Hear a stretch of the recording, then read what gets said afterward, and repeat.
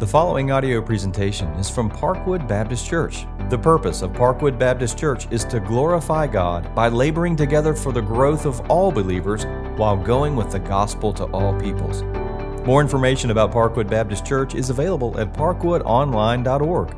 That's parkwoodonline.org. Good morning. It is good to be back and ready to preach and to share with you today. We're in Psalm 26. For those of you who are new, my name is Jeff Long. I'm the lead pastor here. I've been away out of the country on mission trip for a while, and good to be back, an opportunity to share. Welcome those of you who are joining us online as well. It's a joy to be able to be a part of the worship services when you're away, even on the other side of the world, to be able to participate and to be a part and to hear what's happening. Today we're going to study together in the 26th Psalm. If you don't have a copy of the Bible, there's a chair Bible underneath a chair close to you or on page 459. Just to kind of let you know where we're headed, I'm going to continue to preach through the Psalms. We're going to go through Psalm 33 just prior to Christmas, take a little break, and then in the first of the year, we normally do a doctrinal study. We'll be studying the doctrine of community. What does it mean to have the communion of the saints and how that affects, how that fleshes out in our life together as a church. Then we'll return to the Psalms, go from 34 to 41. That'll complete book one of the Psalms. Then we're going to take an elongated break and study from the New Testament. I haven't fully decided where I'm going to land there yet, but I'm praying through that, and we'll let you know as we approach.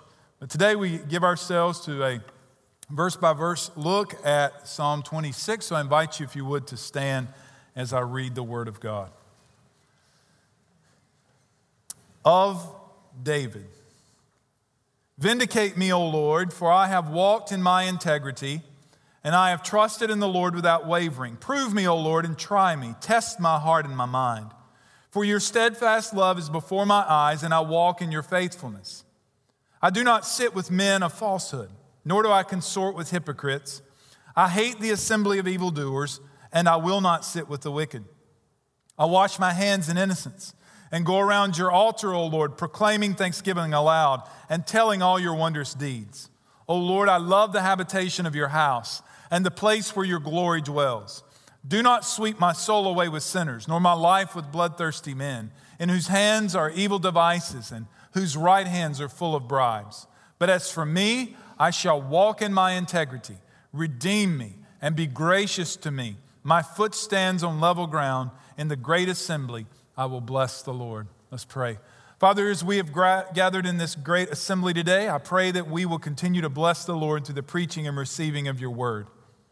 Speak to us as it relates how to walk in you, how to trust you, and the consequences that brings into our lives. We pray that you would reveal our hearts and our minds now and lead us to repentance where necessary. Lead us to walk with you. We pray in Christ's name. Amen. You can be seated. So let's kind of review for a moment. Last time I was with you was Psalm 23. Psalm 24 asks the question, who shall ascend the hill of the Lord and stand in his holy place? He who has clean hands and a pure heart. And here's what we saw. Christ is the one with clean hands and a pure heart. He is the one who has ascended the hill of the Lord in our place. He lived a sinless life and died in our place a sinner's death that we might become the righteousness of God, that we might become a people who follow him. Now, Psalm 25 deals with our sinfulness. In light of the character and the grace of God, we see that we can come in prayer and ask, O Lord, for your name's sake, pardon my guilt, for it is great. Psalm 26, again appealing to the character and the grace of God, reveals that our lives in Christ should result in walking in integrity. And when we walk in integrity, it brings a whole new set of reasons and manners in which we are to pray.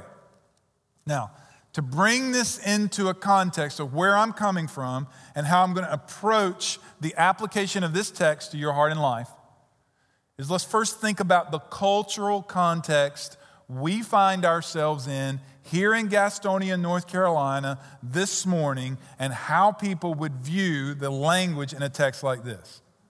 I would argue, I've lived in this part of the world my whole life, that the cultural norm is first, everybody's a Christian. Okay. If you ask people, are you a Christian? Yes, everybody's a Christian. But here's the form of Christianity everybody has. Listen very closely. We're just a bunch of sinners saved by grace. Now, we are sinners who have been saved by the grace of God, every Christian. But that's not just who we are.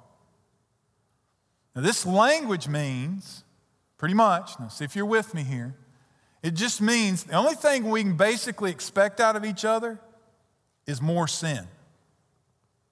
Now, I have a question. Is that what the Bible teaches? That we can just expect out of each other, we're just going to sin more and more?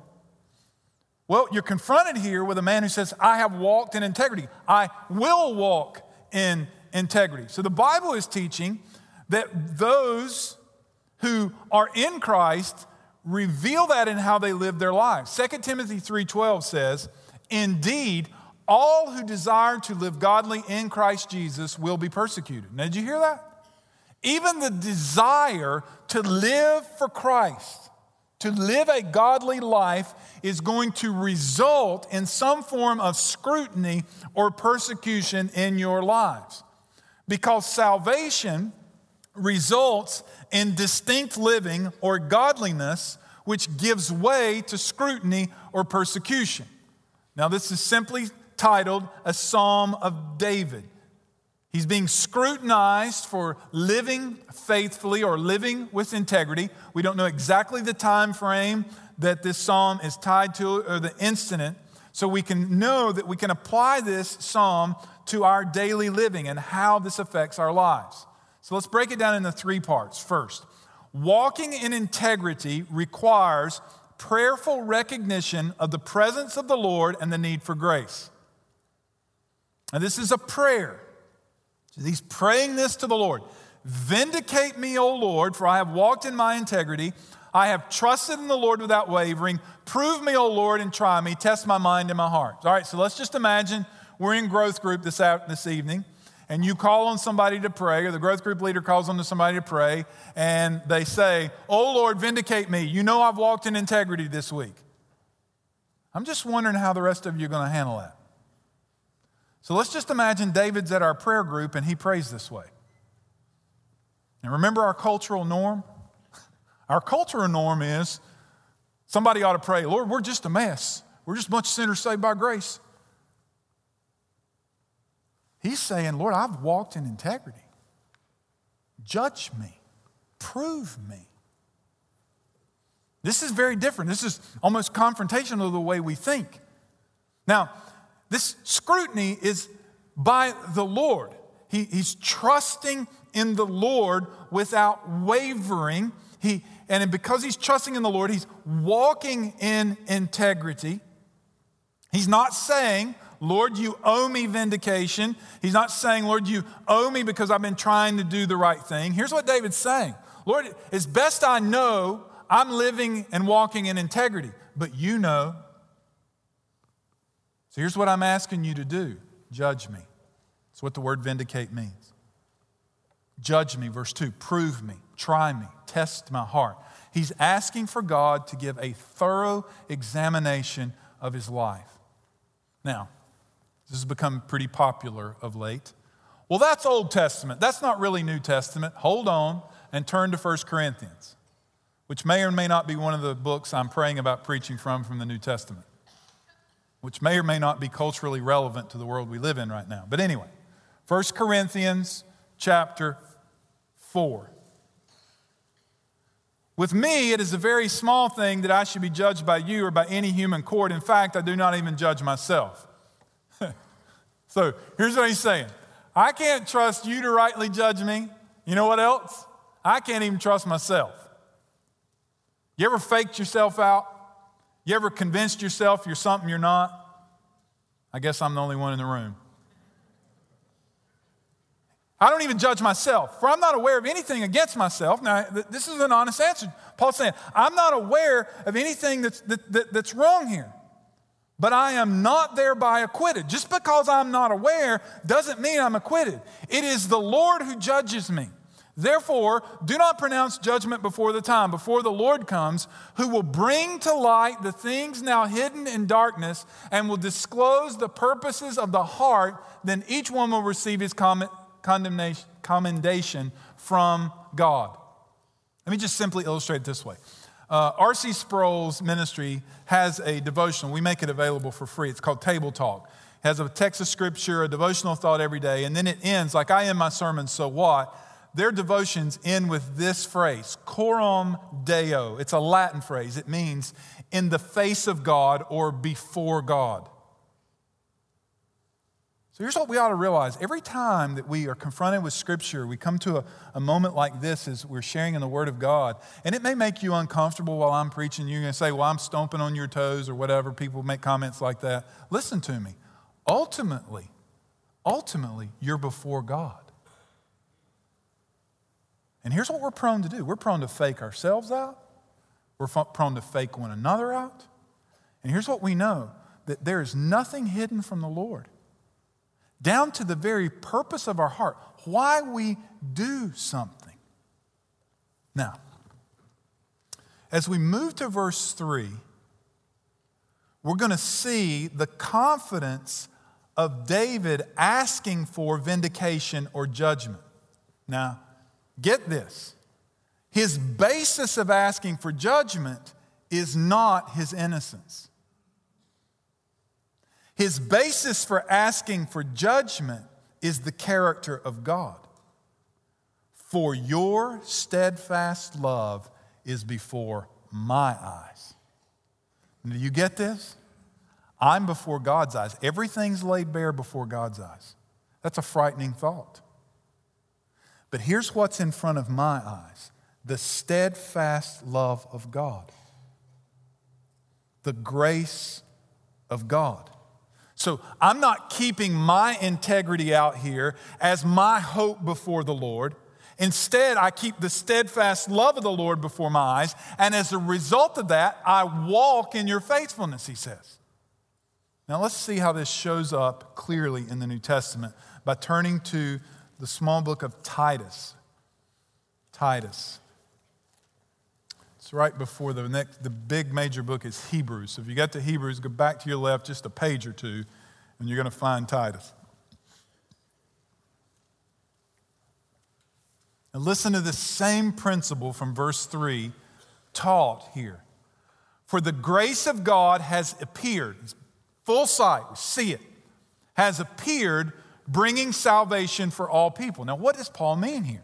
He means that Jesus Christ, the Son of God, the Word became flesh and dwelt among us, that Christ, who's fully God and fully man, came to this earth, fully manifest before us, lived a sinless life, then died in our place on the cross, a sinner's death, taking what we deserved, was buried. 3 days later, he rose again. All who look to Christ and what God has supplied for our redemption, our saving grace in Christ, all who trust in Christ are saved.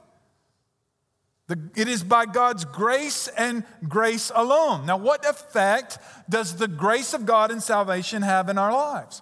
Training us to renounce ungodliness and worldly passions and to live self-controlled, upright, and godly lives in the present age, waiting for our blessed hope of our appearing of our Lord, our great God and Savior, Jesus Christ, who gave himself, to redeem us from all lawlessness and to purify for himself a people for his own possession who are zealous for good works. Was Titus a Jewish man? Anybody know the answer to this? No. And where Titus was not a former Jewish population. Titus was among the Greeks. Now, these people were utter and complete pagans. And the gospel came to them. And here's what Paul is appealing to Titus as a pastor, that here's what the grace of God does for you. It causes you to live godly in the present place you are. And for those of you who think, well, the Bible's irrelevant, it wasn't like it is today. Listen, you have no idea how pagan it was. You ought to study the first century in depth. Horrendous thing. We're not even there yet culturally where the gospel took hold. And in that present place, now applied to us, the grace of God in our lives results in us walking in faithfulness. Now, this brings consequences. It brings consequences in our very lives. Because walking in integrity requires prayerful distinction.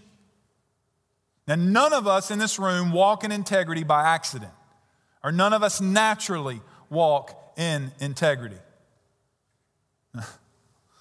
My grandmother, bless her heart, my grandmother will say this, she'll still say this: Jeffrey was the sweetest youngin' ever.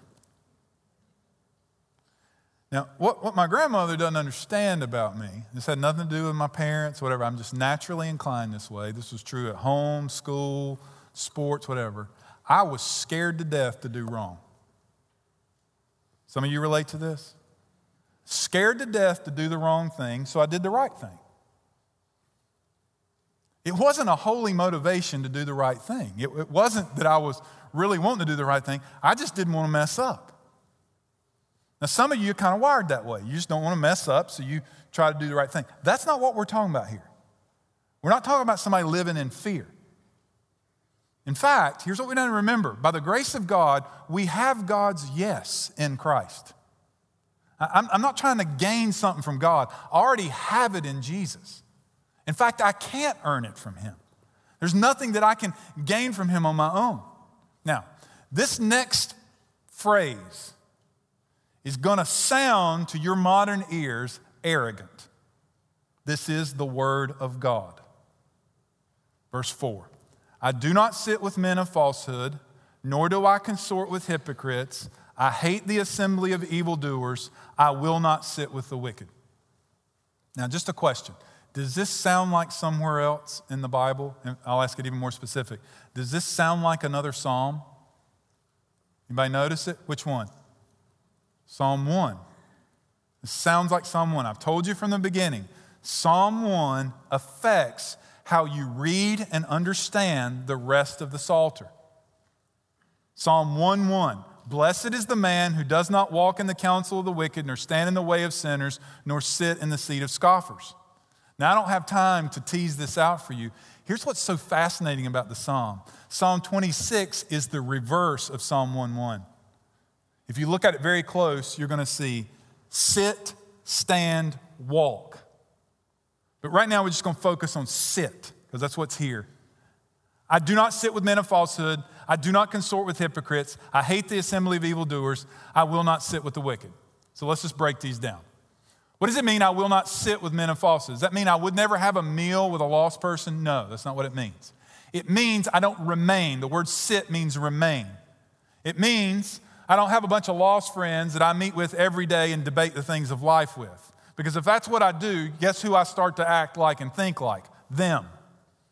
I start buying into the falsehood of what they're purporting and what they're saying. Nor, he says, do I consort with hypocrites. The word consort means to travel with, or we say it in our modern language, hang out with. This is who I do life with. I don't hang out, I don't do life with hypocrites. Now, this is very specific.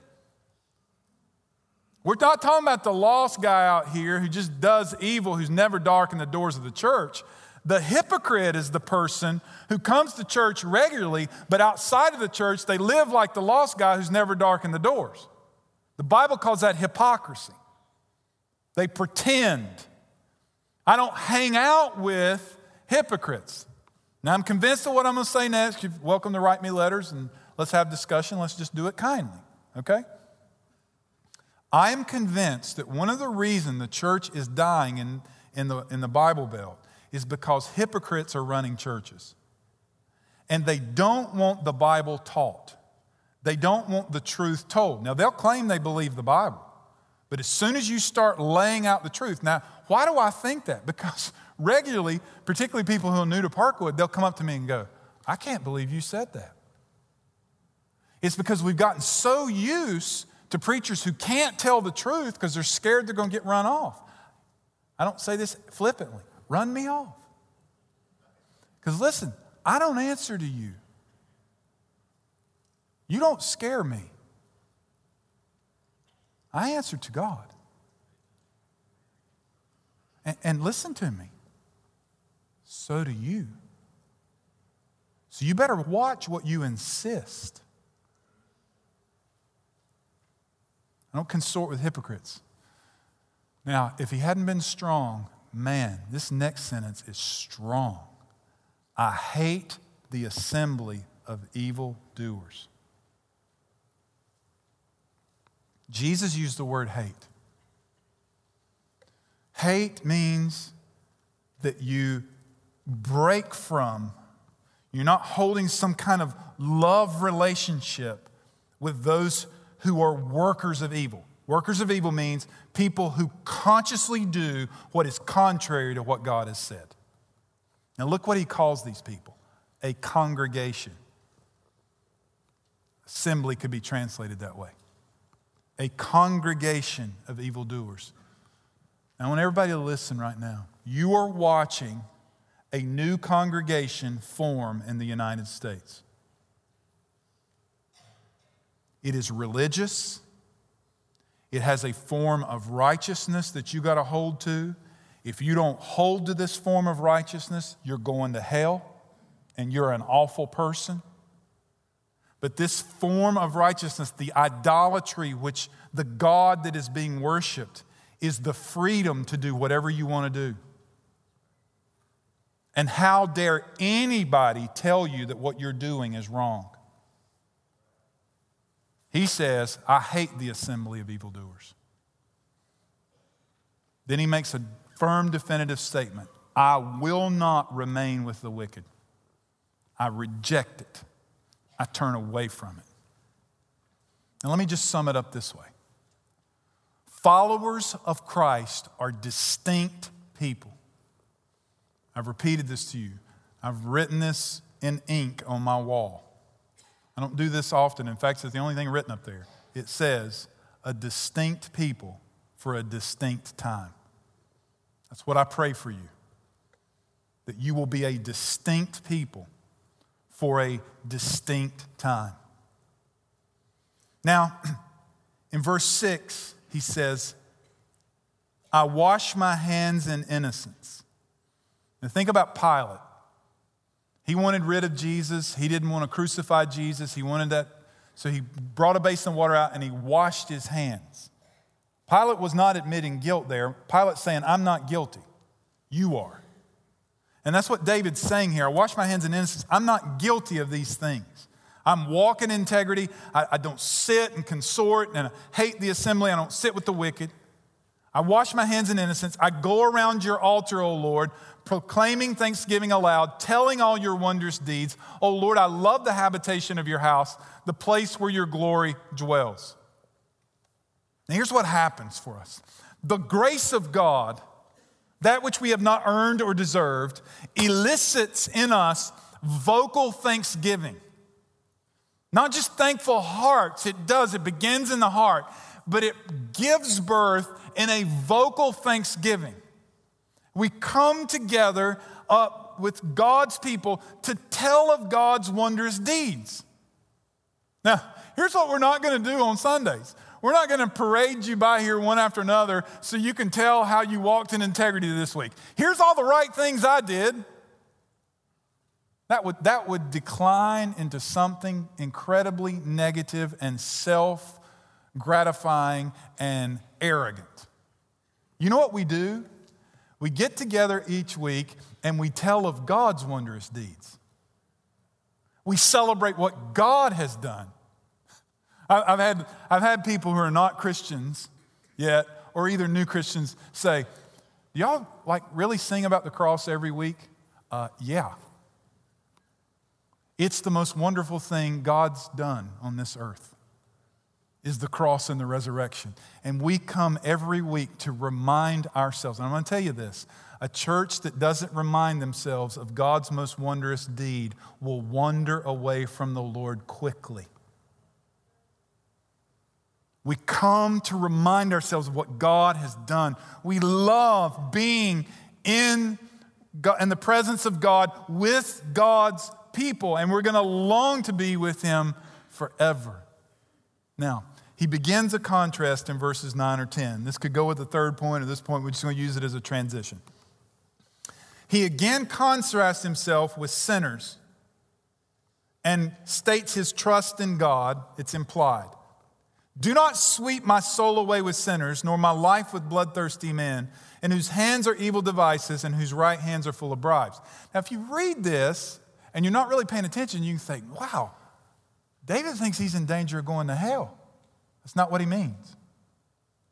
When you put it in the context of the whole psalm, here's what he's saying. Sweep my soul away with sinners. What he's talking about is there is a day coming, a great judgment, when God is going to sweep up all of humanity. Jesus describes it with a parable in Matthew of the separating of the wheat and the tares. That everything's going to be swept up in the final harvest, and God's going to separate the wheat, those who are His people, from the tares. Now, He says you can't do that because the tares look like the wheat. You don't know the difference. God knows the difference. And He says, don't sweep me away. He's not afraid this is going to happen because God is going to separate His people from bloodthirsty people, from those whose hands are given to evil, who are given to bribes. In 2 Timothy 2:19, here's what the Bible says. God's firm foundation stands bearing this seal. You can count on this. The Lord knows who are His, and let everyone who names the name of the Lord depart from iniquity. The Lord knows who are His, and let everyone who names the name of the Lord depart from iniquity. Now, this is getting to two doctrines which really could be tied together, the doctrine of the perseverance of the saint and the doctrine of assurance. Baptists say it this way, once saved. Now, that is very dangerous. You notice I don't say that. It's not because I don't believe it. It's because you hear something different when people say that. Here's what I think most people in this part of the world hear when you say once saved, always saved. I think they hear, as long as you went forward in a church service, you're going to heaven. You agree with me? That's not what it means. It is God who saves, and all whom God has saved will be saved forever. I believe that. But I also believe Jesus taught a parable of wheat and tares. That there's some people who pretend to be Christians who are not. And you got to be real careful how you apply that text or that thought. Now, I do believe the Christian can have assurance, that we can be assured of our salvation. Romans 8 teaches this. And what we see here is that the Lord knows who are His. We can be assured that if we are His forever. Now, here's the perseverance of the saints. Those who are truly Christians will live like Christians. They will. Let everyone who names the name of the Lord depart from iniquity. Let me illustrate from my own life quickly. My life was radically changed my senior year of high school. I heard the gospel. I believe I was converted in middle school, but was not discipled. My senior year, I began to be discipled, but I was still struggling with a lot of my ways. I didn't have a peer who was a follower of Jesus. There were followers of Jesus at my high school. I just didn't know who they were. Kind of shows you the crowd I was in. But I knew this one girl I went to school with, her mom, who's a substitute teacher. I knew she was a Christian. I was friends with this girl. Sometimes I would drop by her house. I just wanted to talk to her mom. So I'd stop by that one night. It was out in the country. I grew up in a rural farmland. And I was going to a party, and everybody knows everybody's business where I'm from. You just think they know everybody's business in Gastonia. Where I'm from, everybody knows everybody's business. And I was leaving her house. She said, "Where are you going?" And I told her where I was going, and she said, "I knew that." She said, "Why are you going, Jeff?" And I said, "Well, my friends are lost, and I'm just trying to be a light in a dark world." She said, "That's not why you're going." I thought, well, that's judgmental. We talked for a few minutes, and she looked at me. She said, "Jeff Long, you're going because you want to. And I got mad, and I got my 65 Mustang and took off a little faster than I should have. I drove down those curvy roads, and I can still remember I pulled up at Greedy Highway, and I got out and walked down that long driveway. I'll prove you. And I walked up in the midst of what was going on. And it was the first time in my life that I thought, you have nothing to do with this. And you don't have any business being here. Now, those guys that are standing over there that your heart is broken for and you want them to see Jesus, they're not consciously aware that you're even here. And there's no way you can help them. Tomorrow afternoon on the basketball court, once they've sobered up, maybe. But tonight, no. And I made a decision. And I want you young people to hear me. I made a decision. I got in my car by myself and I left.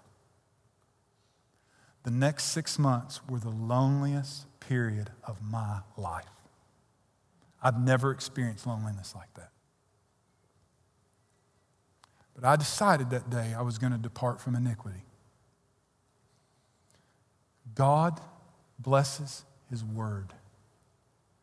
It doesn't mean I've lived in perfection. I still struggle with my flesh. But that godly woman was right. I was going because I wanted to. Now, what's got to be true in my life then? Third and final point, walking in integrity requires prayerful dependence and perspective. I never leave dependence and I never leave perspective. As for me, I shall walk in my integrity. This is a declaration of loyal commitment. It's personal. As for me, I shall walk in my integrity. It's an active commitment. That's why I'm going to go forward. Then he says, redeem me and be gracious to me. This is a humble, dependent prayer. Redeem me and be gracious to me.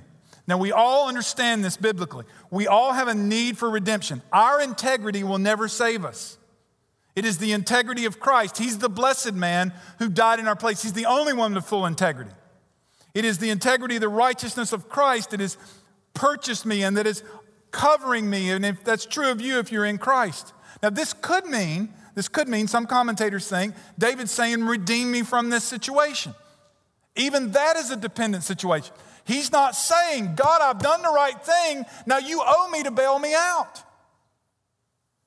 You better watch that. God may let you go through difficulty, a long period of difficulty, to refine you and to make you closer to Him.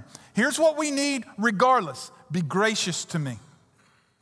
It is His grace that we need. Then he ends in verse 12. It's very personal in verse 11, then he ends in verse 12 this way. My foot stands on level ground. In the great assembly I will bless the Lord. Now I'm not satisfied fully with my understanding of what my foot stands on level ground means.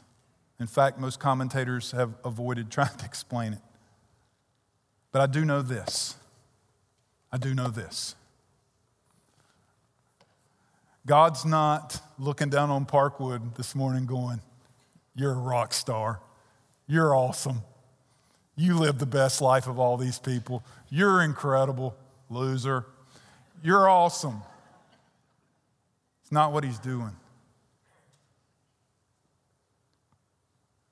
For all who are Christians, He sees us on level ground. He sees us all through the blood of Jesus. All who are in Christ are new creations. The old is gone, behold, the new has come. If you're not a Christian, He sees you in need of Christ. Believe the gospel today and repent of your sin. For all who stand on this level ground in the great assembly, He says, I will bless the Lord. Now here's the presupposed idea. In the great assembly, there are others blessing the Lord. Now here's what I need, here's what you need. We need to come together with God's people and bless the Lord. Here's my final question. It ties to that. As followers of Christ, are we purposely living in such a way that we need security in the face of scrutiny? Now notice I use the plural pronoun here. I'm not just talking to you personally. This ought to be true of us collectively. Now, a text of a sermon like this can elicit questions, so I'm going to go ahead and head off the question. You're still free to email me, and we can discuss this calmly and rationally and biblically. But you could say, well, Jesus ate with sinners. He did. He did. Jesus reached out to those who were outside of the faith. But Jesus didn't make it an either-or thing in his life, and it was clear who he was, and he never sinned. And he never called on his followers to compromise themselves and to live contrary to who they were to be. Here's what I think some of you are doing when you want to say, well, Jesus hung out with sinners. I think you're trying to create a false dichotomy of the Scripture. That's either we hang out with sinners or we live with integrity. The Bible's saying we hang out with sinners appropriately as we walk in integrity. We never leave our integrity. We never leave following Christ. Now I want you to turn with me to Acts 4. Acts chapter 4. And I'm just going to bring it down to the brass tacks of what's going on. Acts 4:12. There is salvation in no one else, for there is no other name under heaven given among men by which we must be saved. Just post that right there on Facebook today with no comment. And then don't comment. Watch what happens. Your believing friends will amen you. The non-believing people that follow you will jump all over that. Now here's the world we live in. Everybody track with me now. Track with me. You Christians are fine as long as y'all go to church and keep it right there. Y'all are fine.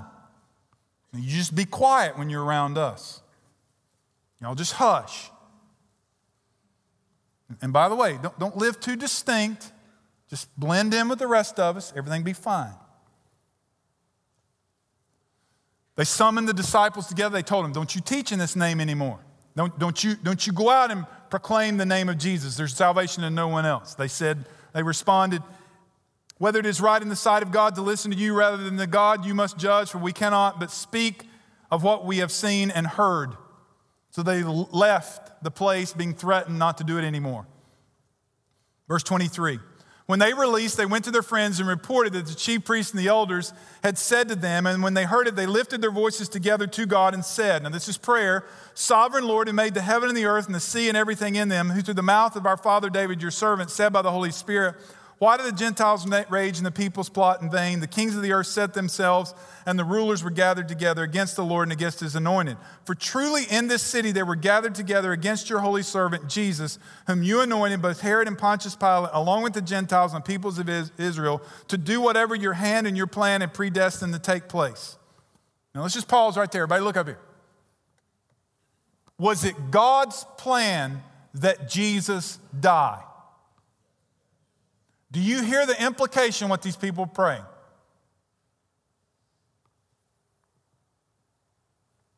We're going to proclaim the gospel, God. You're sovereign. You had a plan for your son. We yield to the plan for our lives. We're not going to listen to them. We're going to be who you called us to be, and we're going to say what you've called us to say. And it says, when they prayed, the place they were gathered together was shaken, and they were filled with the Holy Spirit and continued to speak the word of God with boldness. Let me illustrate it in this simple way. In the mid-90s, I was the youth pastor here. Kids, not as much as it is now, almost every school in Gaston County or every form of education in Gaston County is represented in our church. Back then, there were only a few high schools represented. One of the more prominent high schools where many of our kids went. One Wednesday night, I'll never forget it, some of the kids came up to me, there's 3 or 4 of them, and said, this just started. They're calling us the Parkwood cult at school. By the way, some of you know this still exists in the adult world here, that Parkwood's a cult. Some of you know the pockets of this city where that still goes on. I said, well, do you think we're a cult? No. I said, well, why do you think they're calling you that? Well, it's probably because, we've been praying at lunch. We sometimes bring our Bibles. We've been talking to our friends about Jesus. We've stopped doing some things we used to do. I said, okay, here's what's happening. They want two things. They want two things from you. Conform and act like the rest of them. Number two, they want you to shut up. So they're going to belittle you and intimidate you to get you there. So let me just say, 2018, adults in every walk of life, and I've had people come up to me after every service who work in all different stratas of employment, people in school, people in their families. I've had all kinds of people come up to me and ask for prayer after the service, and I'd be glad to pray with you today. Here's what the world around you wants you to do. Act like the rest of them and shut up. That's what they want. Now let me say this to you before you walk out of here. Is this an arrogant prayer? Is it? Then don't act arrogant on Facebook and when you speak up. That isn't accomplishing anything. Nothing. We're humble followers of Jesus, and we trust Him with the outcome in our lives. It is my prayer that many, many of you will continue to walk in integrity. And for those of you who are not, who are Christians, that you will repent today. And for those of you who are not followers of Christ, you will never earn your way to God, ever. Repent of your sin today and trust in Christ to save you and to transform your life. Now, I'm going to pray, and there are going to be pastors here. If you're being scrutinized in your life and you need prayer, will you come up and let them pray for you this morning? Maybe you shared that with your growth group or your friends. Maybe y'all just want to come up and pray. You don't want to involve the pastor. That's great. Or you need to follow Jesus. We'll be here to talk with you. Let's pray. Father, as we bow together in your presence, we acknowledge this is your holy word. We acknowledge that we live in the face of God. There's nothing hidden from your sight, not one thing. We acknowledge that you're gracious toward us and that you sent your Son to die in our place for us. And we acknowledge that you have called us to live as unto you. So as you, Holy Spirit, move throughout this auditorium, as you move in the hearts and lives of people watching online, I pray that you would bring us to repentance and dependence, and that we would trust in you in this moment to walk by faith and not by sight. Move, we pray, in Christ's name.